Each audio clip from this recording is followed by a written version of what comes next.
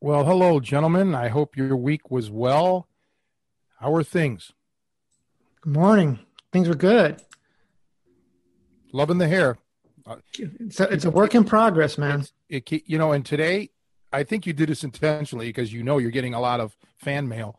You're using different angles now with your camera. It's different than you had it last week, and I think that's indicative of a man who knows what he's got, regarding your looks, and you know how to manifest it. Not necessarily even, just to please all of us. You're doing it for us. And, at the holiday season, I got to be the first to say thank you for doing this.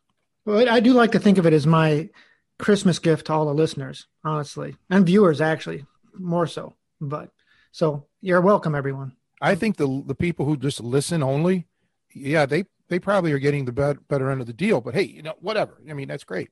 Hi, Nico. Hey, how you guys doing? You're looking good too. You got that Count Dante thing going on with the facial hair. It's looking. Well, he needs the '70s afro. Can you, like, when you grow your hair out, does it go more like afro or does it go long? What's the longest you've ever had your hair? I've had it probably to my ears before, but yeah, it goes through an afro stage for a while, and that's kind of tough to deal with. Well, it's just like training, man. If you have a goal, you got to stick through the hard parts, right, Tony? Yeah, absolutely. And I'll tell you, the payoff in the end would be terrific. I think if you could let it get to maybe shoulder length, just try it. 2021 could be like a goal year for you with your hair growth. You don't know where this could go. You could kind of, if you let it grow even longer, you could become the Fabio of the martial arts world, Nico. I think Joe's got that title. It's really a race. It's going to be a race. I think it should be a three-way. Honestly, we should all, and I should avoid using that term, honestly. But,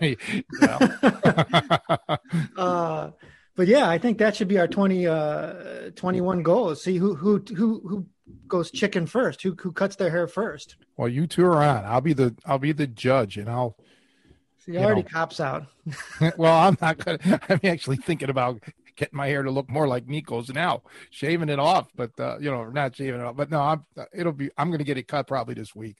My mother needs to get hers cut. So yeah, for those who are, who are keeping up on that with my mom's health, we found out this week she broke her back. She has a fracture of the lower lumbar, which isn't good. She had a fall, and, you always get nervous when the doctor actually calls as opposed to the nurse. When the doctor calls the house after the x-rays were speedily, we got the x-rays, walked in, got the x-rays done, and I don't know, 3 hours later, there's the phone.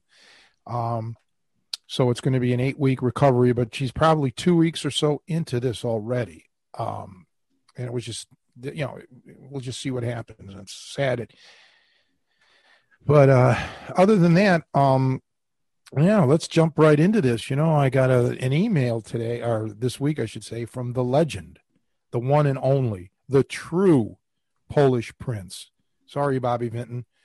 Martin Witkowski, the Lucky 13 hero, which was great to hear from him. And he, enjoys our podcasts. And I think he misses you tremendously, Joe. But he's really become, huge follower of boxing the last 5 years or so. And I told him, and we exchanged a few emails, and I said, yeah, we'll focus a little bit on boxing. He had a couple specifics really about power generation. And I also mentioned that I would touch on what I believe is needed, what you should take from boxing, from an overall general self-defense or street fight situation, what techniques you should focus on. So, yeah, I think that's a good topic. So if either one of you guys want to put some input in, go right ahead. You guys can kick it off, and then I'll join in. Well, Martin did send some video clips. I was able to check a couple of them out. One of them was a trainer, and it was clear, and even Martin was kind of aware that the goal of the training of this training was just for fitness. And I think there's probably a lot of that out, like cardio boxing type stuff. But it gets a little risky, I think, with those kind of programs or at least you have to be clear in your head what they're doing it for, and that there might be things missing. Because I did skip through it and watch some of it. But it was definitely what I would say kind of developing some risky habits, maybe. I don't know if you got to watch it at all, Tony. I did, and I was highly disappointed in it because you're right. And I've had this problem going back decades with the cardio boxing or the cardio kickboxing. And what it does is actually it creates injuries because if you're going to spend the time and effort to mock box, let's say, or mock kickbox, let's do it right. Let's do the right techniques. Let's throw the punches properly. Let's throw the kicks properly, because you are going to have injuries. And not only that, you're just not going to be utilizing your mechanics properly. So since you're investing the time, do it right. The guy that filmed the video, the video author, his heart's in the right place, but, he just doesn't have the skill set as far as the boxing. So I agree with you there, Joe. It was really, I was not impressed. Yeah. The first thing that kind of jumped out in my mind, because really he was going for duration. So the goal was to throw as many punches, like, let's say in a minute. He'd have a certain combination and you'd work that, and then you'd relax for a little bit. And then you'd go back and work different combinations, which is all fine, but it was definitely done. He basically was standing still in front of the boxing, which is, there wasn't any focus. One of the things you really stressed for me in my training was, even though if you're working the bag, you're always working your footwork and your head movement. You're not standing stationary in front of that bag, because if it was an opponent, you don't want to just be ready there to be a target. And so, like I said, the goal of this video was different, but like I said, if you're looking to get it, to apply these skills for fighting, you have to even approach the heavy bag with a different mindset. Well, let's take it a step further now. Let's discuss this in depth. And I don't want to mention the author's name. I don't want to bring any negativity to someone. He's trying to make a living, which, we should all get behind. But just the fact of standing stationary, when you can obviously moving around is going to give you more of a cardio output. And it's going to help you tremendously. And so that for first and foremost, you have to be moving around.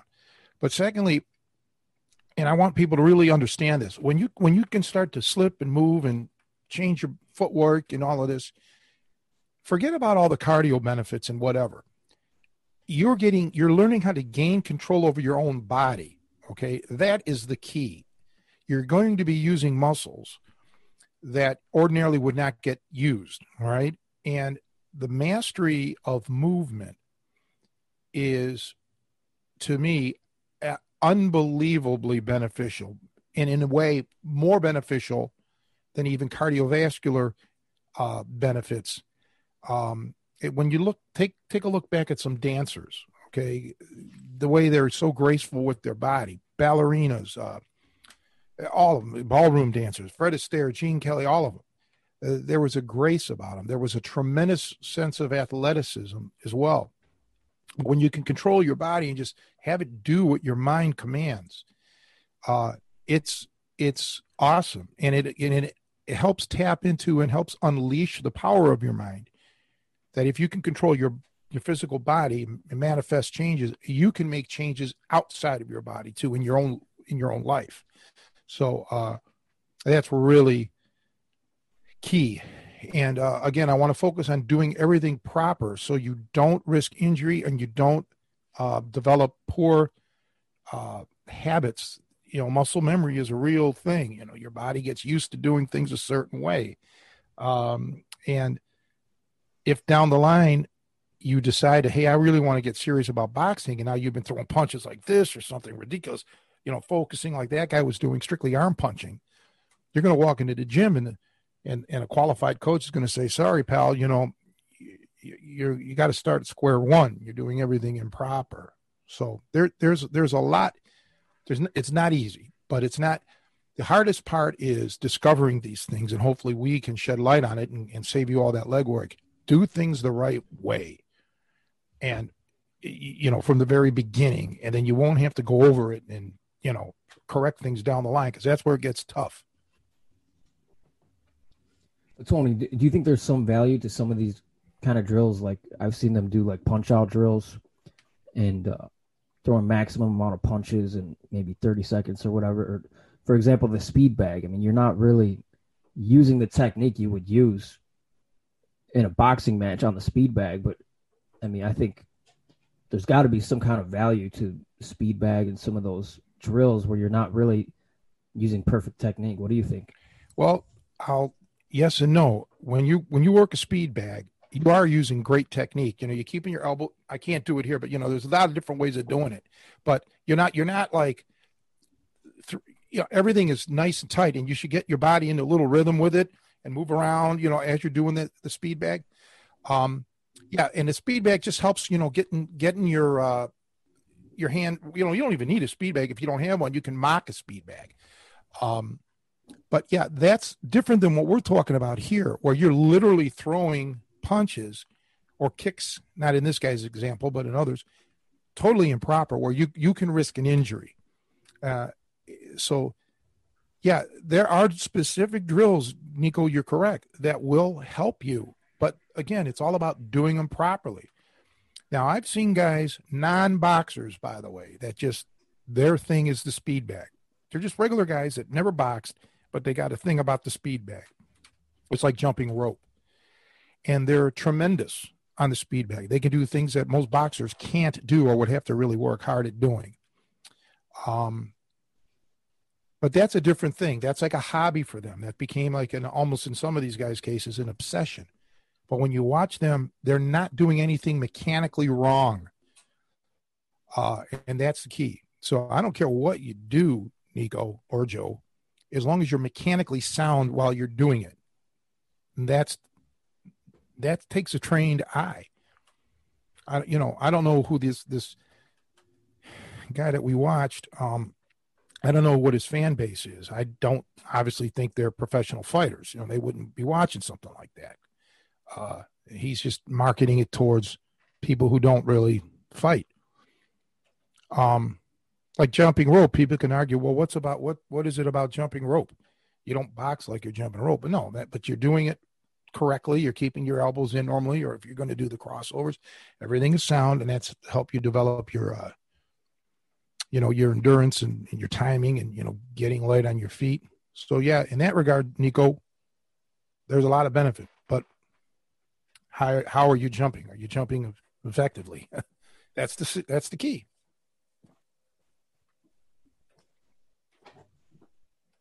I know, like when we train sometimes, at the gym, though we will focus, maybe let's say we'll spend one round just working jabs, so one of the things he was doing is he'd work a set combination for a set amount of times. And that's something we do, at least what I remember from training. So we might focus, but again, you weren't doing it just for the numbers, I guess. It wasn't just for endurance. I think that endurance was secondary. I think is kind of what we're going at.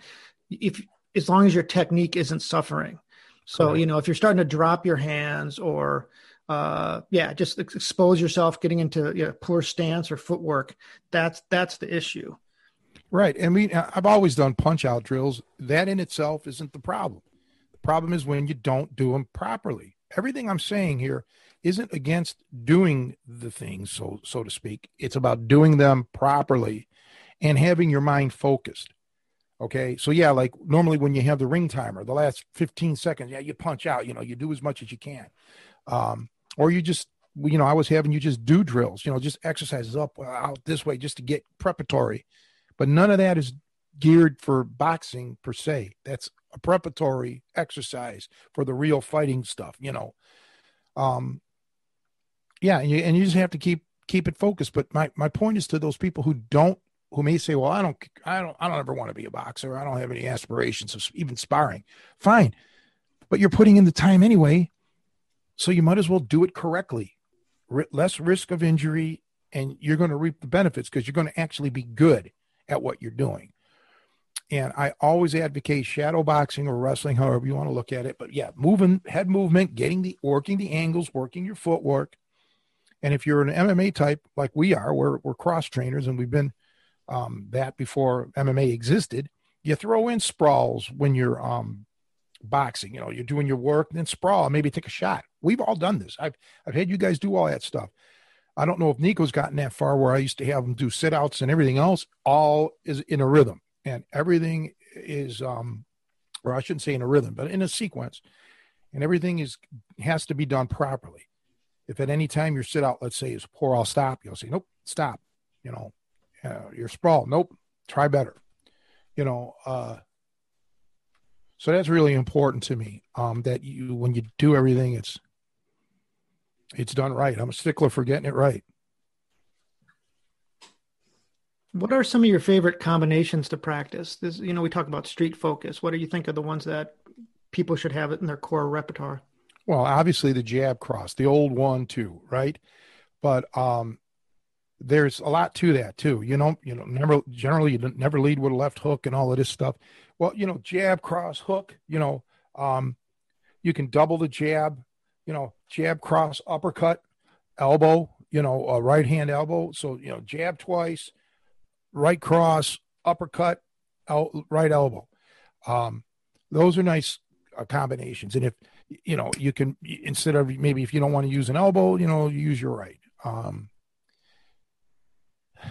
And, you know, you have to get in a combination. You have to, or not, I shouldn't say a combination. You have to get in a, whatever you're doing ultimately has to lead into a jab, a cross, an uppercut, a hook, at least. Okay. And we don't even need to worry about variations like half uppercuts and, you know, shovel hooks and all that. Just those basics, get them in there. And then start working a pattern. But the key isn't just to stand there, boom, boom, boom, like this and not move. It's about moving around soundly and getting from point A to point B as efficient as you possibly can. You know, too many people rely on arm punching. You have to learn how to put your body in a pivoting, you know, pivoting to get that power, to decrease your distance and increase your speed perception, your perception of being fast. This all ties in. There's a lot of small details, you know, that just, you know, people don't know unless you've really been in the boxing. You know, they say the most powerful punch or whatever is a short one, 6-inch punch, because you're right there. You don't see it coming. It's on the acceleration stage when you land, as opposed to being way out here and decelerating by the time it lands. There's a lot of science behind it. So whatever you decide to do, even if it's just the old 1-2, or jab cross hook or jab cross uppercut, whatever, be closer to your target. If it's a heavy bag, be close. If it's a imaginary, if it's shadow boxing, imagine the guy's close to you. Boom. When you do that, and part of the problem with people is they don't visualize when they train. Okay, the heavy bag is an inanimate object, can't hit you back. That's how they think. Or if they don't even have a heavy bag, they're just shadow boxing. You're just throwing random punches like this guy was doing. But if you wouldn't do that in front of a human being, okay, even if the guy wasn't really hitting you, if he would just throw punches at you, you know, just slap at you, you'd realize, oh boy. So this is what you have to get in your mindset. You have to realize that, okay, there's somebody hitting me back. So you can't throw a jab and drop your right hand. Okay. You got to keep that hand up when you're throwing your jab and your right, your 1-2, your crosses. So everything is there. So you're going the shortest distance. You're going as quick as possible. And you're retracting your weapon, your jab or your cross, back to its starting position. So you're ready to go. Okay. This is important. And I think this is glossed over. It's overlooked by many people. I mean, even competitors slip up and they don't throw their punches properly. Okay, at times it just happens, or fatigue sets in, or you get excited. So you can really generate a great workout, and you can become, pretty good at what you're doing. Now, the difference between that and actually being a top flight competitor is, number one, you have to be able to have the mental attitude to not fall apart when, you're getting assaulted. Number two, you have to have the ability to take a punch and absorb a punch. None of this can happen when you're shadow boxing or drilling on your own. That's where you need a competent instructor and a sparring partner. But yeah, just do these things and don't, I think, change the mindset to doing it for cardio benefits, because that's going to come along.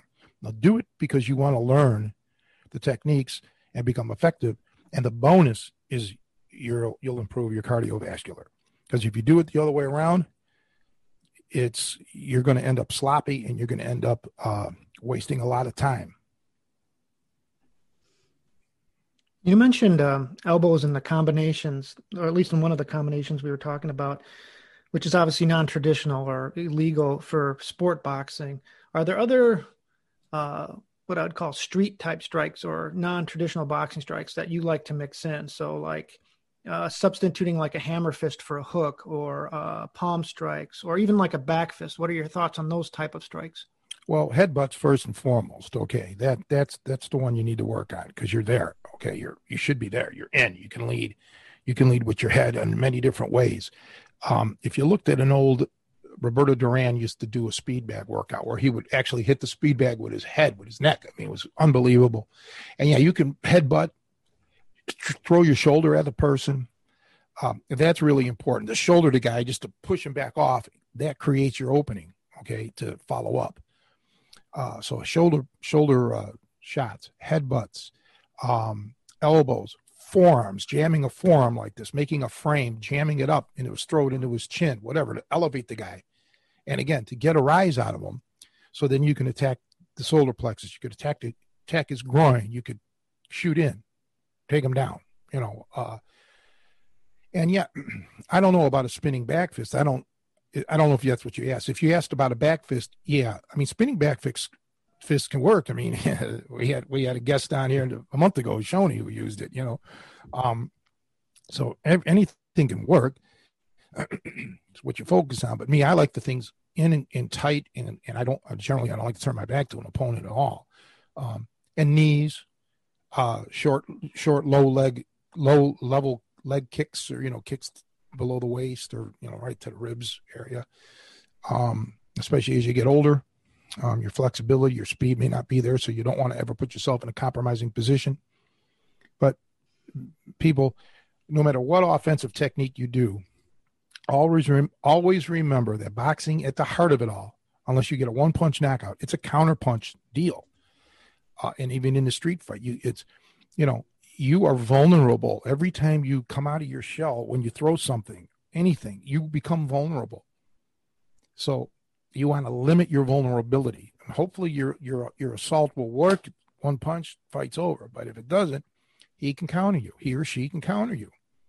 So no matter what technique you're using, make sure that you have your moment of vulnerability as short as possible, because we're all going to be vulnerable. The greatest fighter that ever lived, the greatest boxer or whatever, is vulnerable when they throw strikes.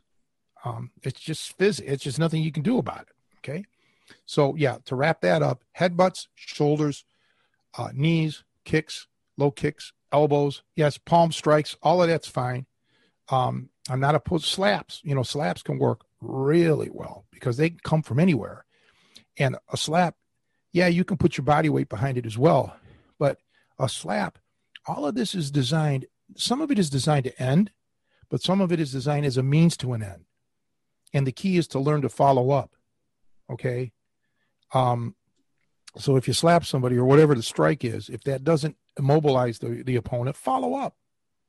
With boxing, think about this a minute, guys. When a boxer throws a strike, he's waiting to see that opening, the follow-up opening. But he's limited. He's limited in two ways, really. He's limited in the amount of target that he can hit, and he's limited in his use of weapons. He's limited to his fists. He can't use his forearms, can't use his elbows, can't use anything else. We're not limited by that. So we have a greater palette to choose from, both as on his body and our tools. Okay. So we open ourselves up to, I think we would have to have quicker thought process. And again, mastery of our body, which is really important, so we can make our body parts move when we need them to move. And it opens us up also to a greater creativity.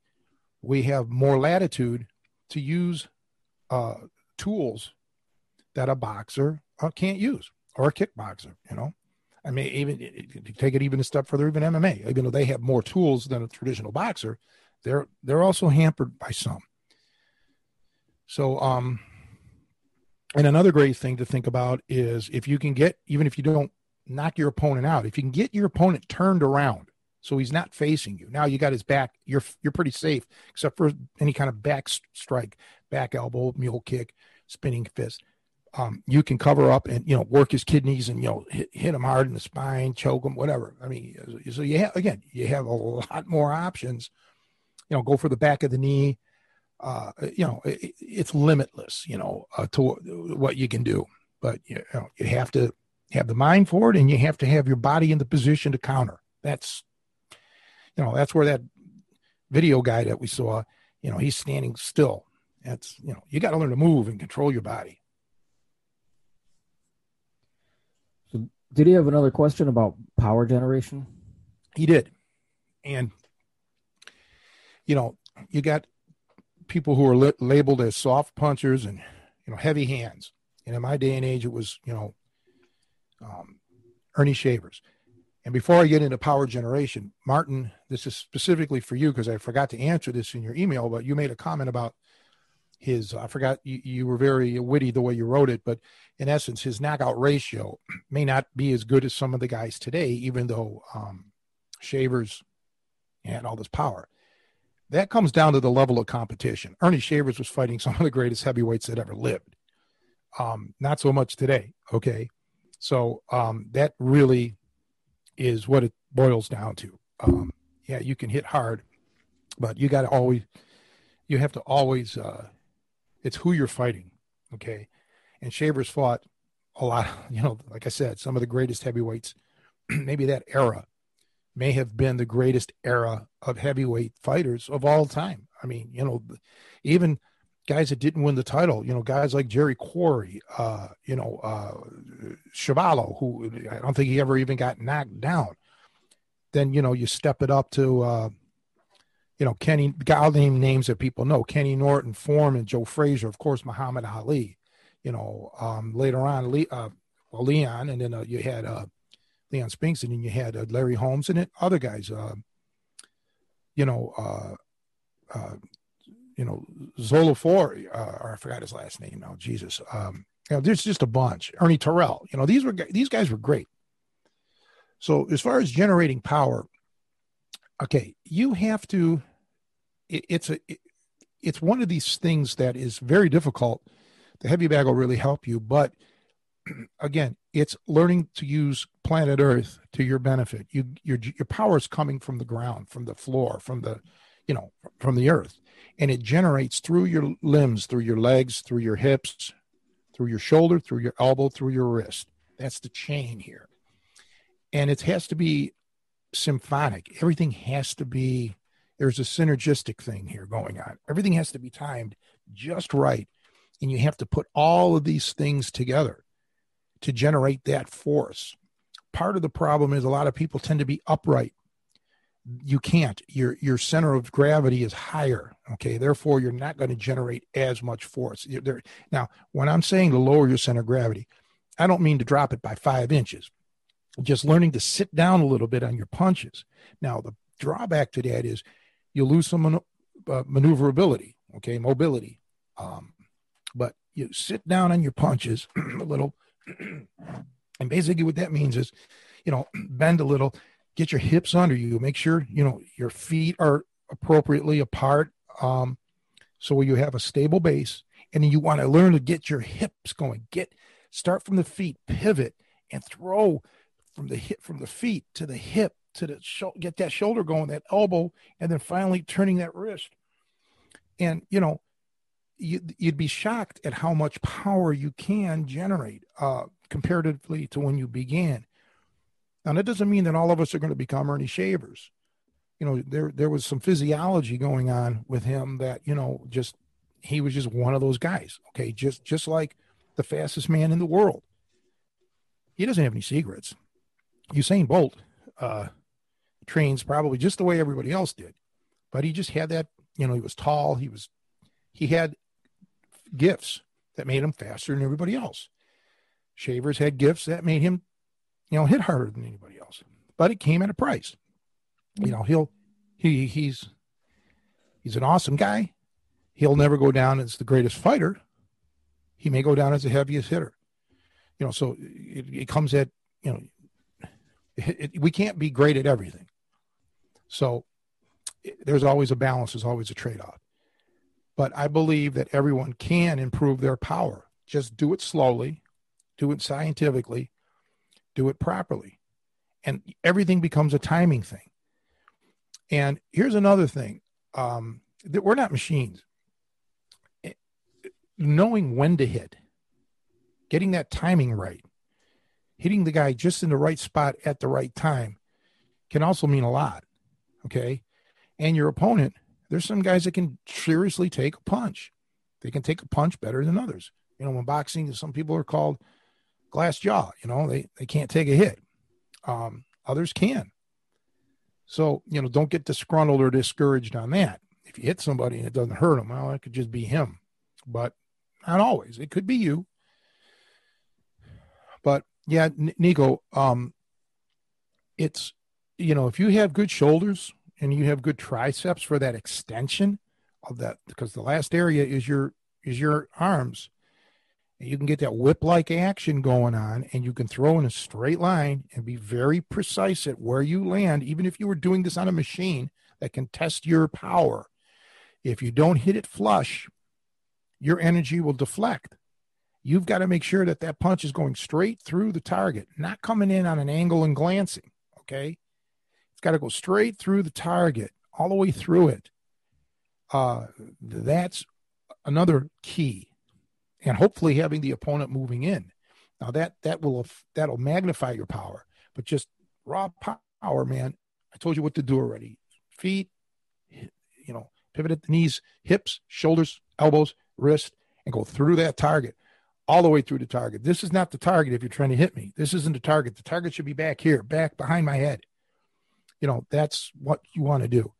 You want to be accelerating, always accelerating when you land on that target, okay?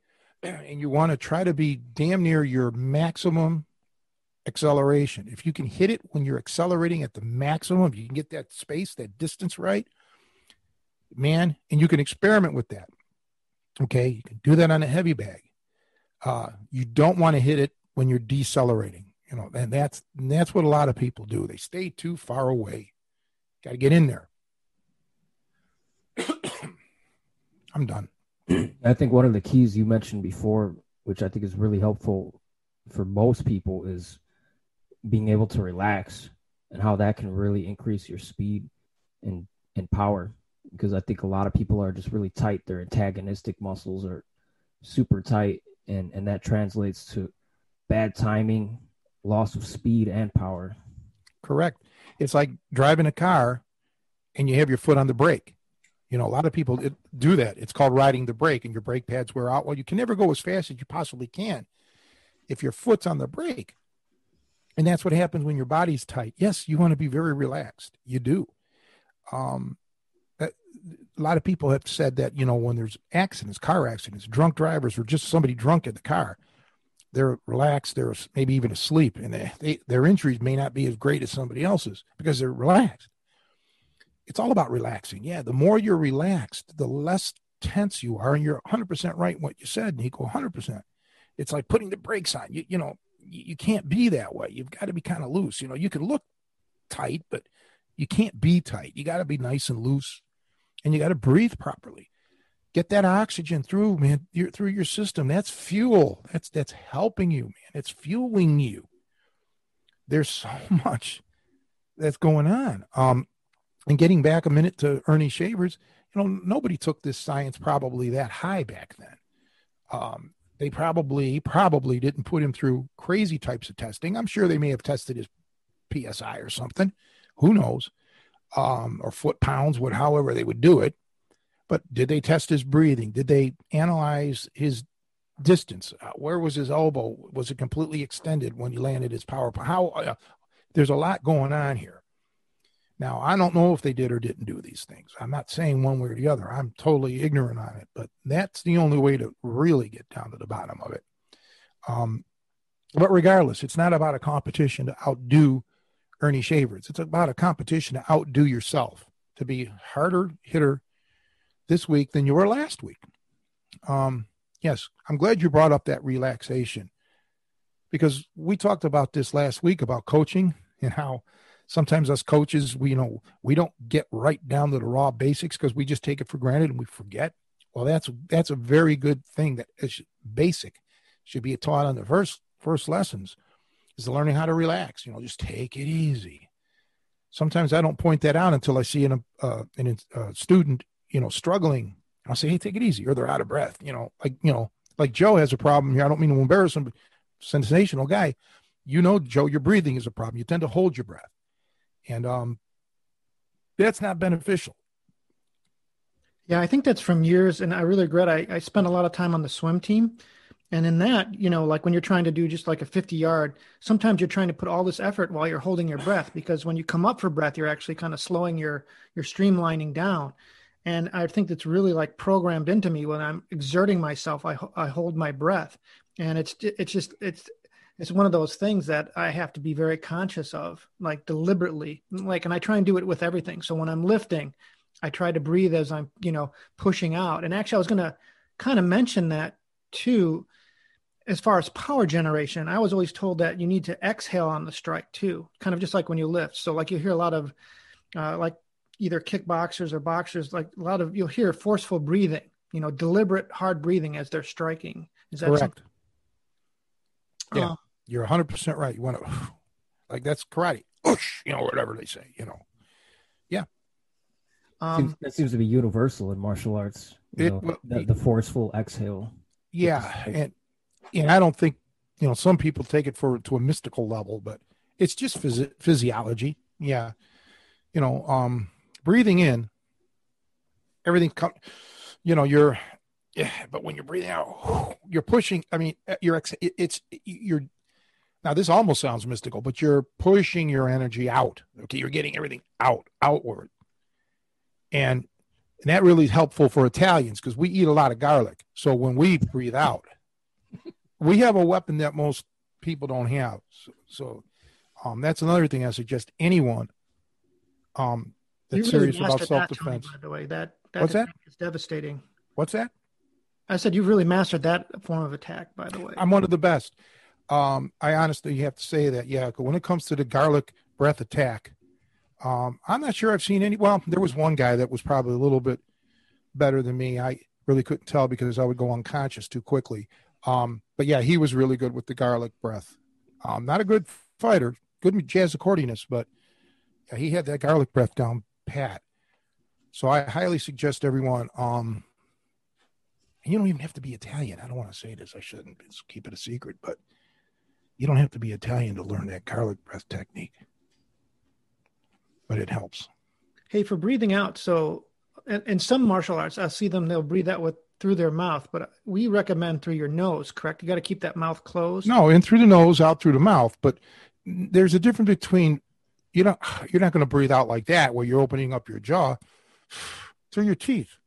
I'm not opening up my mouth. I can keep my jaws. See, like I'm tensing. It's all coming out there.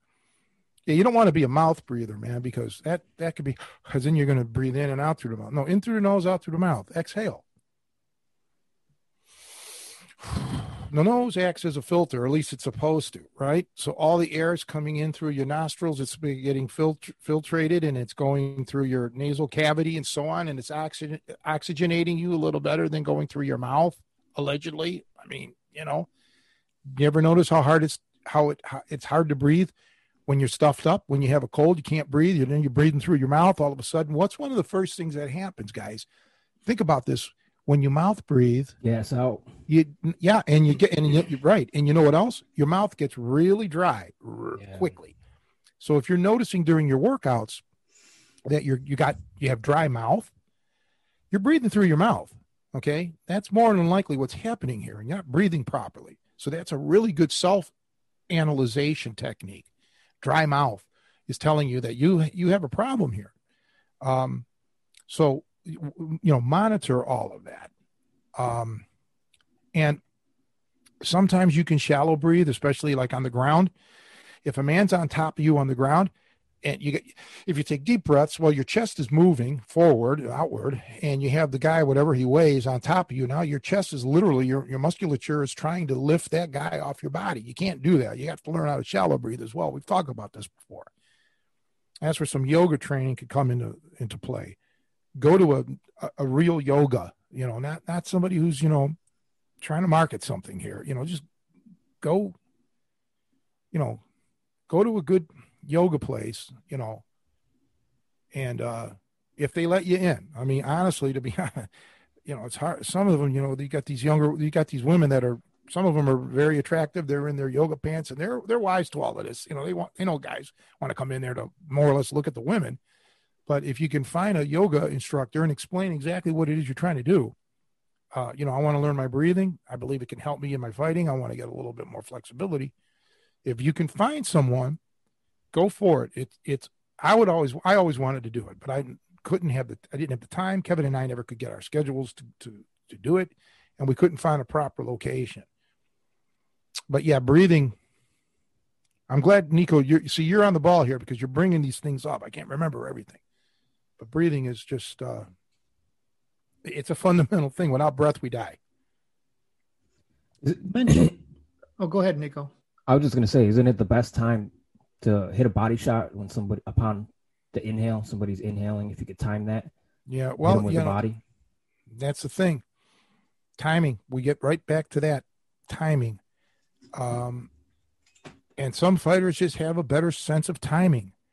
They can sense things. They can, get again. Timing is all about, from your standpoint, your body has to be ready to strike. And when I say strike, I don't mean necessarily mean hit, but to do your technique, your body has to be perfectly positioned to do it. Okay. Yes. Get that guy when he's, and disrupt him, disrupt his breathing, and his patterns. It's all about chaos, really. You want to really unsettle your opponent. And many times it means doing things that may be slightly untraditional, maybe hitting the guy, even though his hands are up, hitting him in his arms. As long as you're, again, you're not opening yourself up too drastically to crazy counters, but just get this guy so he never can set, so he can never relax. Okay. So he's always concerned, like, what's Tony going to do next? Or what's Nico going to do next? That's a key. It's strategy. And strategy is the easy part. You being conditioned, you got to get in condition to do it. But man, strategy. I don't see a lot of interesting strategy when I watch some of the fights. That's why I'm not really a big fan of what's going on, because I don't see the strategy there. I see people hoping for an opening, or, it's like waiting for that check in the mail as opposed to going out looking for work. Same thing here. Let's create that opening. Let's create our destiny. And the best fighters in the world, no matter what style it is, that's what they do. They create their own destiny. You mentioned visualization, and relaxation. We touched on those earlier. Do you also, kind of in that realm of the mental state you're in, do you recommend, I don't know, being in an aggressive mind state? So hitting the bag with anger. So it's to help kind of generate power. Is there an anger or aggressive component to that you should be thinking about while you're training?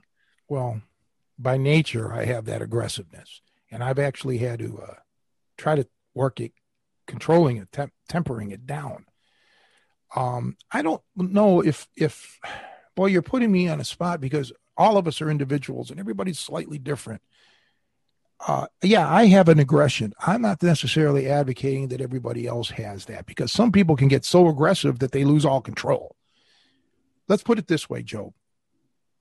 When you work out in anything, everything has to be about control. You have to be in control of your thoughts. And I want to get back to this visualization, but briefly. Actually, anyway, let me finish this thought. Yes, I have some aggression, but you can turn that aggression two ways, outwardly or inwardly. Okay. And I just, I try to keep a clear head. I try to put emotions out of it. Okay. I fight hard to keep my emotions out of it so I can think clear because as I've always said, you don't want to be fighting yourself in addition to your opponent or opponents. You want to be able to singularly focus on them. So sometimes if you get too aggressive, you're not aggressive. I mean, obviously if you're dealing with a heavy bag, you're not pissed at the heavy bag unless there's something wrong with you. The aggression is something that you're carrying within. It's a psychological defect. It's something that you can't blame on the heavy bag or the speed bag or whatever, or the mirror. So you got to analyze, wait, why am I so aggressive here? What's the problem? Because that'll come back and bite you in the ass. And I just have aggression just because of my upbringing, I'm on stress and high edge, because of all of that. So I've worked through my life to try to control it. Sometimes I do good. Sometimes I don't do so good. Okay. And it's going to be something that I'm going to have to work on it forever. Just like there's people with their weight. Some people they have to fight the rest of their life to control their weight or control their appetite. I don't have that problem. Okay.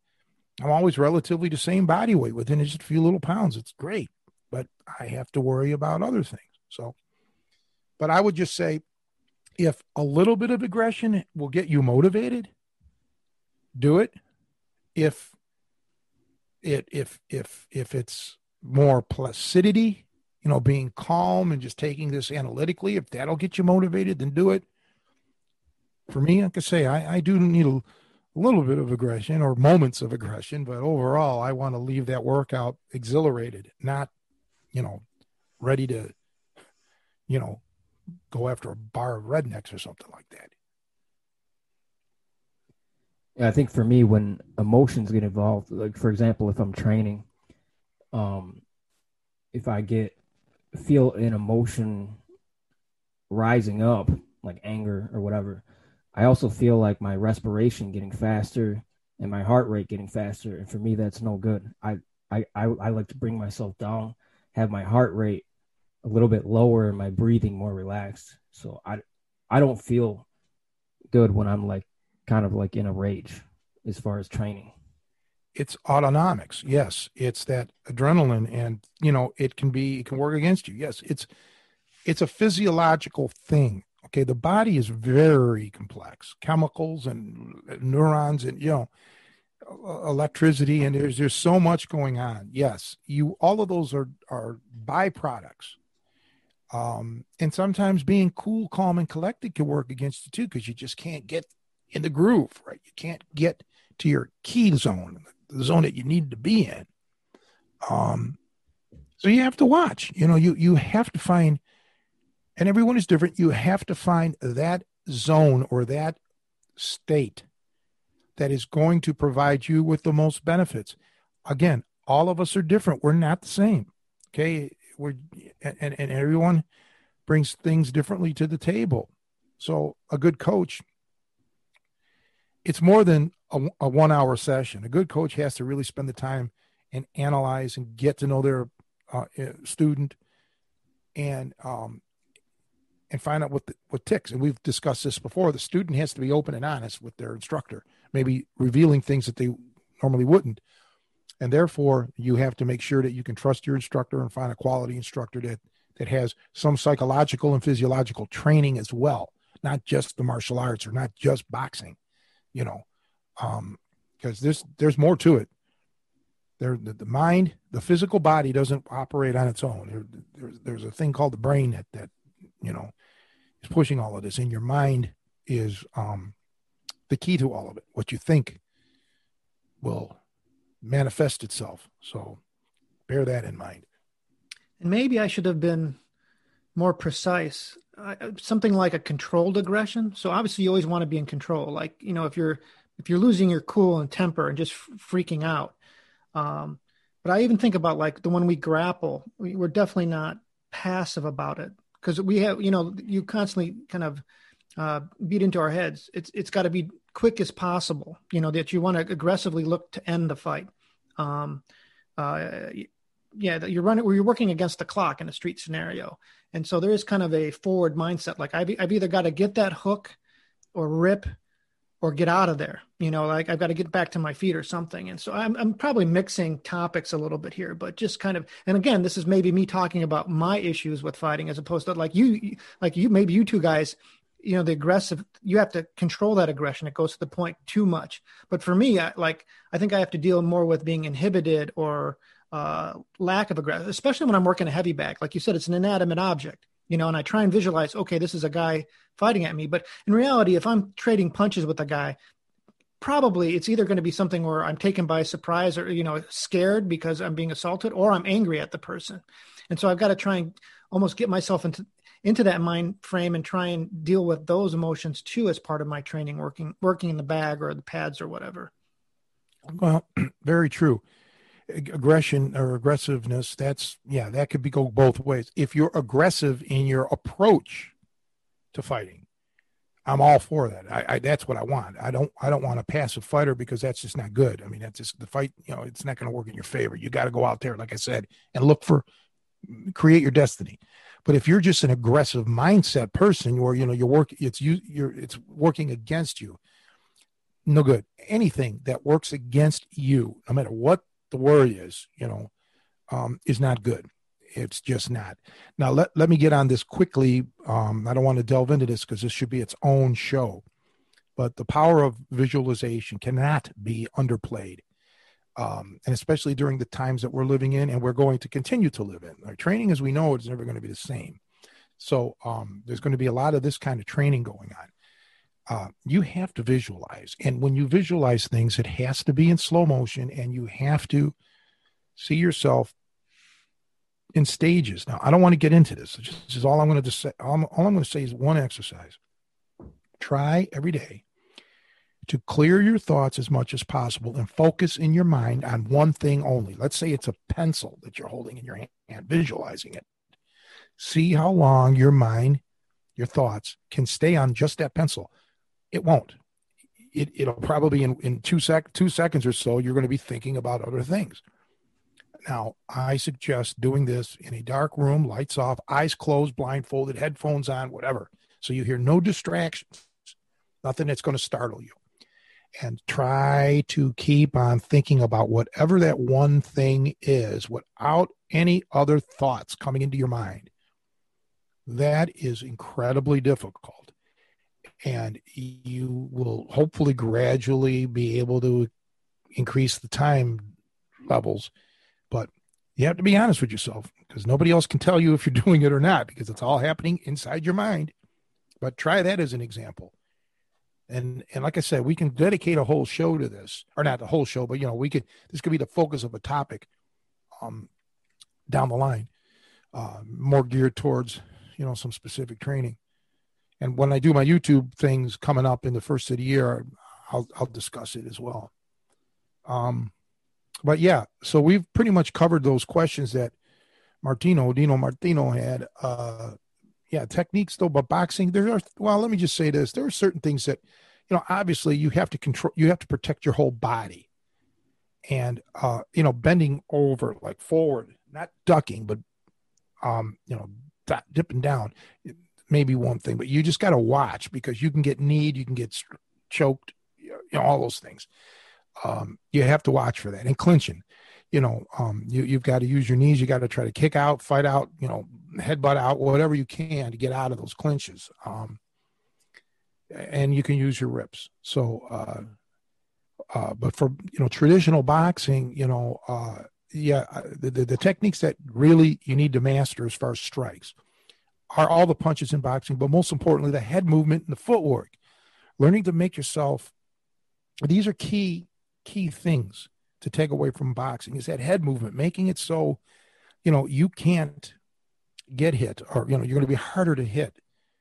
Believe me, it's frustrating to not be able to land a punch on someone. Okay. And, you can get there and learn your jab. Your jab is the single most important punch, I think, outside of, unless you got knockout power. Get that jab going, because everything comes off that jab. If you can work on that jab, maybe if you get a good right hand, jab, cross, hook, if you can work on those three things, and modify them, you're golden, man. Because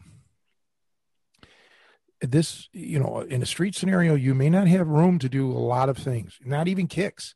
There's plenty of times where you can't kick. You're just jammed up. You don't have the room.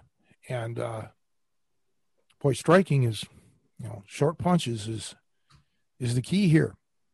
And then again, forearms, elbows, those aren't traditional boxing, but you add that in there.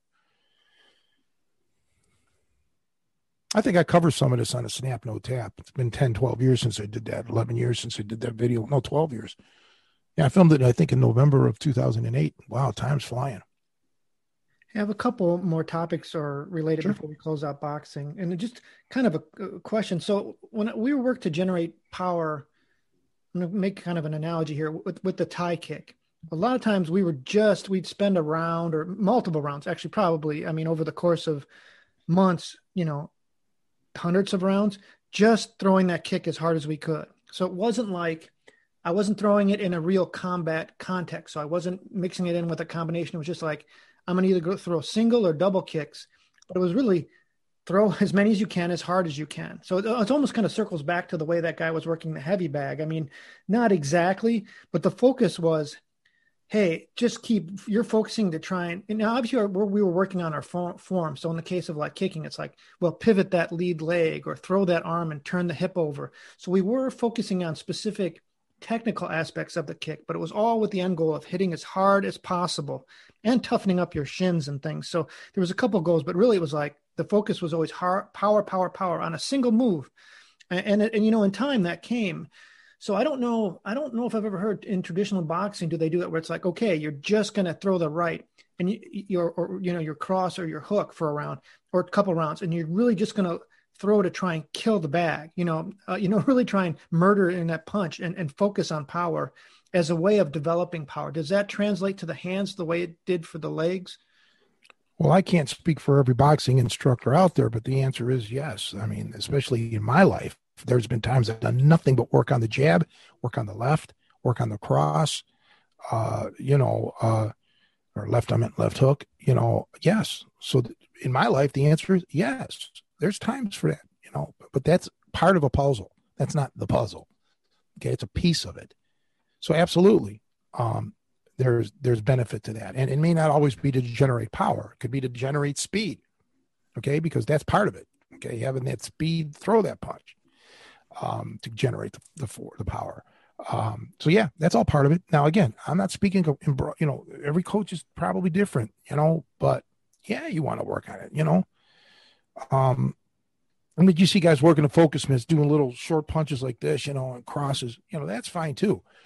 That's a whole different goal there. Okay. That's just a different goal, but the heavy bag I would assume was developed, to mimic the torso of a human and to help generate that power. When your arm hits it and your body's there, if your body's not behind you, you're going to rock back. You don't want that. You want to be solid, and that's going to help build you up.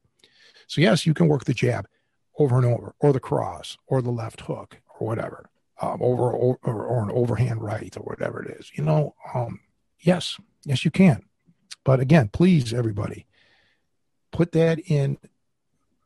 It's like an ingredient in a cooking recipe. Okay, you can't load up the whole thing with pepper.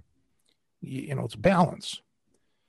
So, and when you think you may need work on one thing, let's say your jab, really, in essence, you might also need or may need work exclusively on your left hook or an overhand right or something. Who knows? That's what a coach is for. Coach has to be there and analyze you and say, hey, this is what we need. You got to get this going. Yeah. So, but see, to me, boxing is one of the, it's been around forever. I mean, it's part of our culture and other countries' cultures, not all countries, but many. And, it's going through a big change. Who knows what the future is going to be?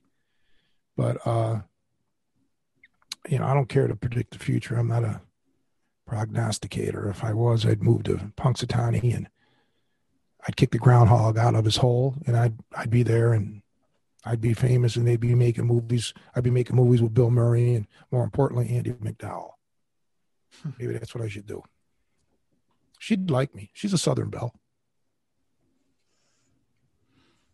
Do you another kind of self-defense? I'm just kind of thinking of other things. Well, do you?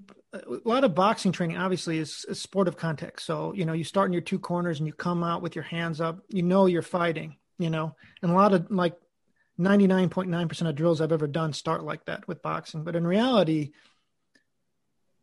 you don't necessarily on the street start like that. You could be standing casually, or, there could be a scenario where someone's talking to me and in their face. And so the kind of, I guess where I'm going is like drilling things like sucker punches. So, like getting in front of a heavy bag and standing there like I might, like in a kind of a pseudo stance, like where my hands, I'm kind of getting in position, but I shouldn't telegraph that, hey, I'm about to fight. Because normally a boxing stance, there's no question what I'm doing. We were fighting at that point. My hands are up. I'm looking aggressive. But, in a real confrontation, I may have to practice throwing that right hand or my initial combination from a casual stance or something. So do you advocate drills like that, or I guess, or absolutely. I've shown them before. Now, unfortunately, for the people who are just listening to our podcast, which by the way, were now picked up by Pandora. I put the link on my website. At least I think I did. They won't be able to see this. But for example, you could stand there with your arms crossed like this. Okay. But meanwhile, let's say it's my left hand here. I'm actually tensing my left hand up against my right, and I mean, this you can kind of make this look, I mean, this is generally considered an aggressive stance, but it's not really. And, you could blow it off by just telling jokes while you're like this, but I'm tensing. And then bam, I'm going to release it and give you that backhand. Okay. Or you can put your hand, I showed this on a Lost Art of Hooking, or a snap, no tap against your hip, and then boom, hit him in the groin, hit him in wherever. So yes, there are ways of doing that, of being surreptitious, but a true sucker punch means you're not even seeing it coming. So you're really not going to defend against it. I remember many years ago, somebody put out a video about defending against a sucker punch, and truly you can't defend against an actual sucker punch, okay? Because you don't see it. If you see it coming, it's semantics here. But if you see it coming, it's not a sucker punch. You see it. It's those punches or techniques that you don't see coming that none of us really should have any guilt over or have any real chance to defend against. You have to realize quickly what's happening and pull yourself together if you're still conscious. And that's important. But yeah, doing what I just told you, those kind of things, there's several, there's a few. You could scratch your head like, oh man, God, my head hurts. And then you're using your head this way. You're pushing backwards as you're pushing forward with this hand to build up that tension. Oh man. And then bam, you get that power to come across the face with a hammer fist. Okay. And then don't stop there. There's that hammer fist. Then here's the palm heel, let's say, and then you come across with the elbow, boom, boom, boom, 1, 2, 3, you put those patterns like you did in boxing, but now you're just changing the notes. Okay. It's a triplet. So there's plenty of things like that. There really is. You can, it's amazing what you can come up with using like an isometric type of strike, because you're not going to be, what you're talking about, Joe, is not being able to be in a traditional stance where you can generate that power from your whole body. You're now generating it from a portion of your torso. So you need to augment that. You really do. Yeah. That's great stuff. I love to do that stuff. And I utilize that as much as I possibly can in real life situations, because any advantages, I want to take. I don't know you. I've trusted so many people in the business world, and I've gotten screwed damn near every single time. You think I'm going to trust a total stranger in a street fight situation and this is going to be an okay deal? No, I'm too smart for that. I'm going to take you out. I'm going to try to end your life if possible. If I feel threatened, it's over. So I'm going to use these tools, Joe. And these are tools that you could use and everybody else in our listening audience can use. I would love to hold some camps if the COVID ever lifts, weekend things here in the city, out here in Illinois, and like Friday, Saturday, or Sunday, or even Saturday and Sunday. And Friday could be more of just theory. I was doing some of those, but shit happens, this COVID came and other things. But you're only limited by your creativity. But once again, I tell everybody out there, before you start rushing off and trying to reinvent the wheel, make sure everything you're doing is physiologically sound, so you're not running the risk of injury, maybe not immediate injury, but repetitious over time. And number two, that your target, you can hit it, you can assess it. 3, you're not leaving yourself vulnerable for an inordinate amount of time. Okay, that's the thing. And most of the stuff, when you're playing around in the gym, that reinforces bad habits. So, you got to be efficient. Efficiency is the key here. That's it. Isn't there a saying that goes, the most powerful punch you're going to get hit with is the one you don't see coming? Right. I mean, that's another thing. Yeah. Sometimes the power, the really strong punches, if you see them, you can kind of brace for it or mentally get ready for it. Yeah. If you don't see it coming, and even if it doesn't hurt you that much, even if a strike, it can startle you. And there's that moment of discombobulation where your mind is like, what's going on here? Okay. And just think about saying that out loud, that phrase, what's going on here? That takes 2 seconds to say that. Okay. Imagine that going through your mind. That's 2 seconds that your opponent can use to destroy you, to immediately gain the advantage, or perhaps even kill you, literally kill you. So, you have to, if you don't have eyes in the back of your head, you have to be so trained in your mind to instantly put those thoughts about like what just happened to me or what's going on here out, put them out of your head. Don't allow that to happen. You can't let that enter. You've got to turn that switch and you got to go after the guy now. You worry about everything else later. Okay. Go after him, destroy him, because he just did something to you that could potentially kill you or injure you or cripple you or whatever. Yeah, there's a lot to this, man. It goes way beyond even techniques. It all starts in your brain. Somebody once said that I'm psycho, that I'm nuts. They watched one of the Snap, No Tap things. Well, this is not a game to me. Okay, if I think you got bad intentions, it's over for you. You're not going to get out of this you may not get out of it alive, but you're certainly going to get hurt. And a lot of people have that ability physically, but they don't have it up here in the head. This is not a game. This is not fun. You're not going to, let's have some fun with this. Let me test you out. It's not going to happen. Because there's no like cruising here. I'm going to go in to make sure you never do this again, to not just me, but to anybody. You're going to be taught the ultimate lesson. And that's what all of us have to realize in a street. You have to have that kind of mindset, and you have to have the ability to do it, because you may never get another chance again. And you're going to let this Mama Luke run crazy and do it to other people? Now I'm aggressive, Joe. See, now you took me out of my nice passive. Where's the heavy bag when you need one? God, Joe, sometimes you just get to me. It was a good object lesson. Right. But the thing is, you can't let it, you have to have that moment of trigger where you're like, oh, I'm in there, but it's not an overall thing. It's just enough, and then let it go. And control yourself, have a control rage. But see, I run these scenarios through my mind all the time. Okay, what am I going to do? I'm going to hit him this way, that way, that boom, boom, boom. I have these scenarios all planned out. Okay, it's like memorizing a speech.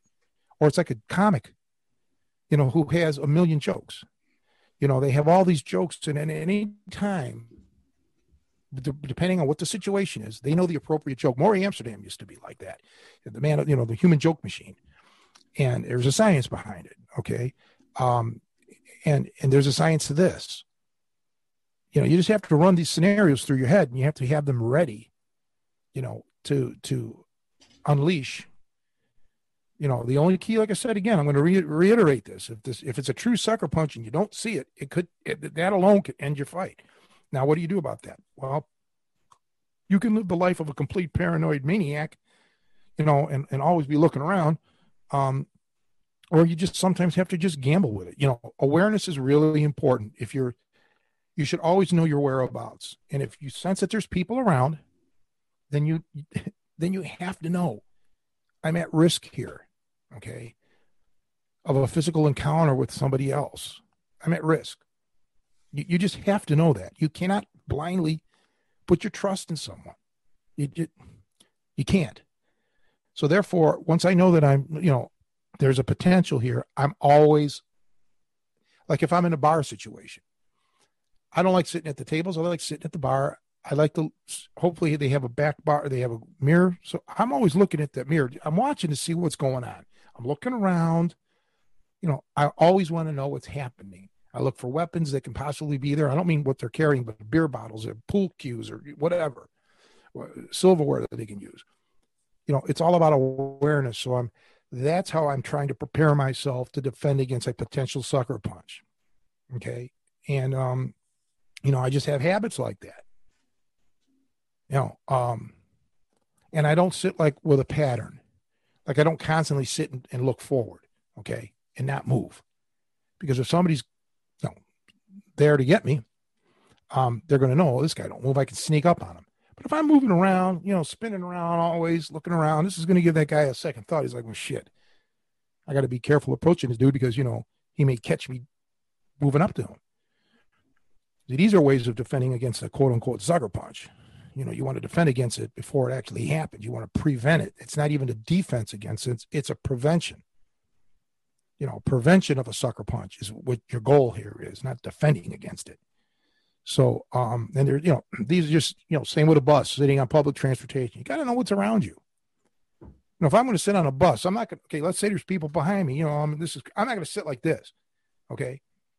I'm going to, if I'm by the window seat, I'm going to sit like this, so I have a little bit of an angle. I can see I can look around, see if somebody's going to get smart with me behind me, and I have a better, field of vision now. I have a better idea what's going on. Okay. And even if I'm not against the window, I got to see who I'm sitting next to. I'm not going to be leaning into their space, but, I'm just going to have a little bit of an angle going on here. I want to know. Yeah, it's funny. Anytime I go in public places, I've been told I have paranoia, which I probably do, and I don't trust nobody. But I always, I guess instinctively, I tend to sit like in a corner where my back is to the wall because for some reason, I don't like when there's people behind me. I don't like that at all. So I always kind of sit in a corner area where I can see everything and nobody could get behind me. But I guess that could kind of work against you too, because you could potentially get trapped in that area. Yeah. Well, there's two ways of looking at it. Yeah. The big thing though is, you don't want somebody behind you. You don't ever want to expose your back. You just don't want to do it. But, you have to have an escape route planned, and remember, if you are up against the wall, let's say, your thing now is not even necessarily, defeating these people or this person so much. It's escape, get into getting, it's like a football player looking for its opening so he can run. And don't you guys ever bring up the Browns. They lost on that last minute field goal. Forget it. It was a great game. But anyway, you just have to look for that opening. You can't do everything. Okay. You just have to mitigate certain things. You have to lessen your chances. And one of the, of getting hurt. And one of the things for me is, I don't like people behind me. I don't like that either, Nico. I don't. It just is not. I don't like it. Too much bad stuff can happen. I'd rather have everybody in front of me because that's where my tools are. My tools are all in front of me. my hands, my legs, they're all in front of me. I don't have anything behind me like that, you know? So you're not really wrong in that way of thinking. When I go to a place, especially if I become a regular, I always tend to sit at the same spot if I can. If nobody else is there, I'll sit there because I pick out the seat that's most advantageous for me. The spot that I know that I could do the most good. Let's put it that way. You know, one of the things going back to kind of, well, there's two topics, kind of the sucker punch and the unseen punch, because one of the things that gives me, at least in the midst of a confrontation, so let's say you're already trading punches, a little bit confidence about not getting hit with the unseen punch. I mean, if someone's got ridiculous physical attributes, you know, as I'm getting older, young kids could maybe be so fast. I mean, I've had some of the guys you've had at the gym, some of the accomplished wrestlers, it's amazing some of their takedowns they can hit, you know, almost before you see it happening. But kind of going back to the punches is, I remember getting tagged with one very early in my boxing training, even before I met you, Tony. This great old guy, I was sparring with him, you know, he was already kind of an old timer, but he set me up perfectly. And the reason he set me up is I had bad habits. My defense was bad and he exploited that. So I remember specifically the setup. I was dropping my hand to catch a punch to the stomach, which was a huge mistake. You know, I'd seen it in some kind of Kung Fu book, you know, kind of a block strike move. Bad move, right? So he tests me out. He throws a jab at my stomach. He sees that and he's like, okay. He feints to the stomach and then hooks me. I never saw that hook coming. He hooks to my head as my hand is going down to block. And I guess I'm taking a long way to get to this point, but if I had used proper defense, you know, I would have been defended against that unseen punch, you know, like that. If I had tried to just protect with my elbows.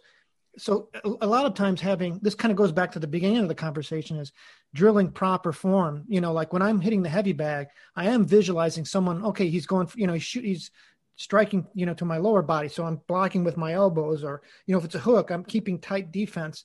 So I think that is kind of you might not be able to protect against a perfect setup, but if you have proper technique and defense in your game, you improve your odds of not being hit by that unseen punch.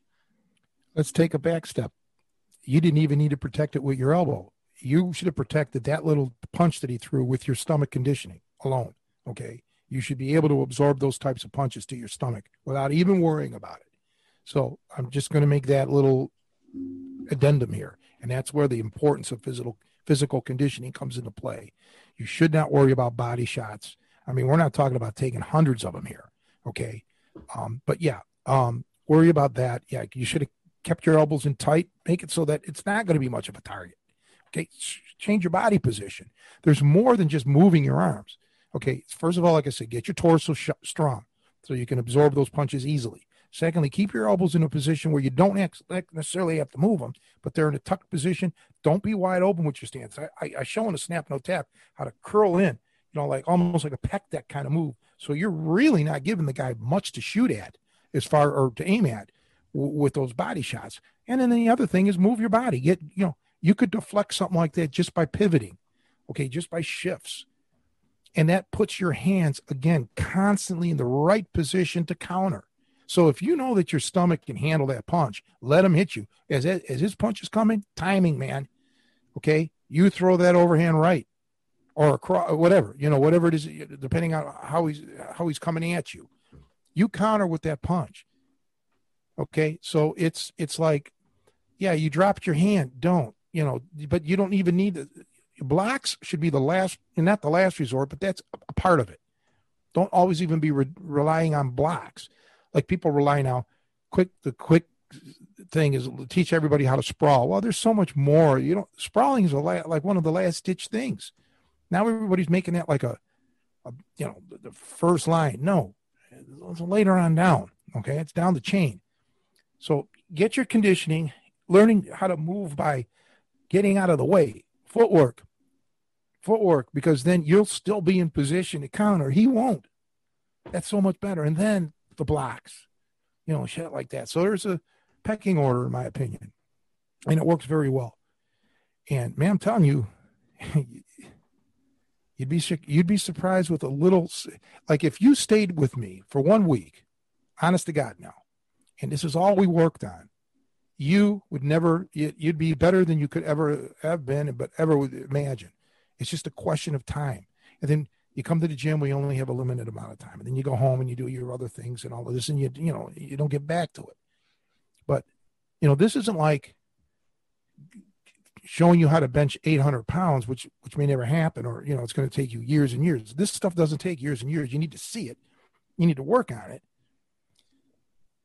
And it can change your life. But, you got to be dedicated to do it. So we don't have that much more time here, guys. So we've been at this about an hour and a half. So I think we need to wrap this up. I have to go to Walmart and pick up Tramadol. My mom's insurance is only covering 1 week's supply. Thank you, Humana. But I need to get that today. It's done. I got some other things that I have to do. I'm getting all prepped for this new adventure that we'll talk about maybe next week with what I want to do with YouTube and generate some stuff. But that's it. I want to thank both of you guys. Really, it's been great. I want to thank Martin Witkowski, who I really would like to have on this show. I mentioned it to him in the email, but he needs a little prodding. Maybe we can offer him some Vishnufka. He might come out for that. What's your language, Tony? Yeah, right. Yeah, przepraszam, pan. That's Polish. So yeah, dziękuję to you, Martino. Thank you for those questions. But I want you guys to know I love both of you. You're great. I wish we could have seen each other before the holidays. I got a nice contact from Joe Dankowski the other day, which was phenomenal hearing his voice and talking to him. And he's itching to get back to training too. But, with all the COVID things right now, I got to put it off. But Joe Dankowski he's one of those stud wrestlers that you talk about. The guy's like Grease Lightning, but again, his body is in a perfect position. There's a guy, another one, man, who's just got, he's just got so much raw talent, and he's a quick learner. He's good at this stuff. And, there's a guy that I think could become, a monster. We can get back to training. And if he could just focus on this, catch wrestling and forget the other stuff for a while, he could become, hello, he's good. You know that, Joe. Oh yeah. You both know he's got some natural abilities in it. But again, he's just a hell of a nice person. And that really inspires me, because this guy will never put these moves to bad use. He'll do them he'll do it the right way. That guy, I like him a lot, man. I wish we could get them all together. Everybody, Brian, Deneve, Brian Klaus, Bruce, Costa, you name it, everybody, all these guys that we used to work out with, Dave, Herlich, all of them, everybody get back together, and not just to hang out. To work out, Javier, get him in here, and we could act like the old days, Maybe post-COVID we can start trying to do that. Start putting this back together. Get the band back together. But yeah, let's get the band back together again. Yeah, but anyway, guys, I'm gonna scoot. So I want to thank you, and hopefully we can all hook up soon. Yeah, and Merry Christmas if I don't talk to you before then, and to everybody else out there. To everybody else out there, Merry Christmas, and we'll see. We'll talk before the New Year's to these people. But yep, Merry Christmas, and Merry Christmas. Thank you. All right, thank you, everybody.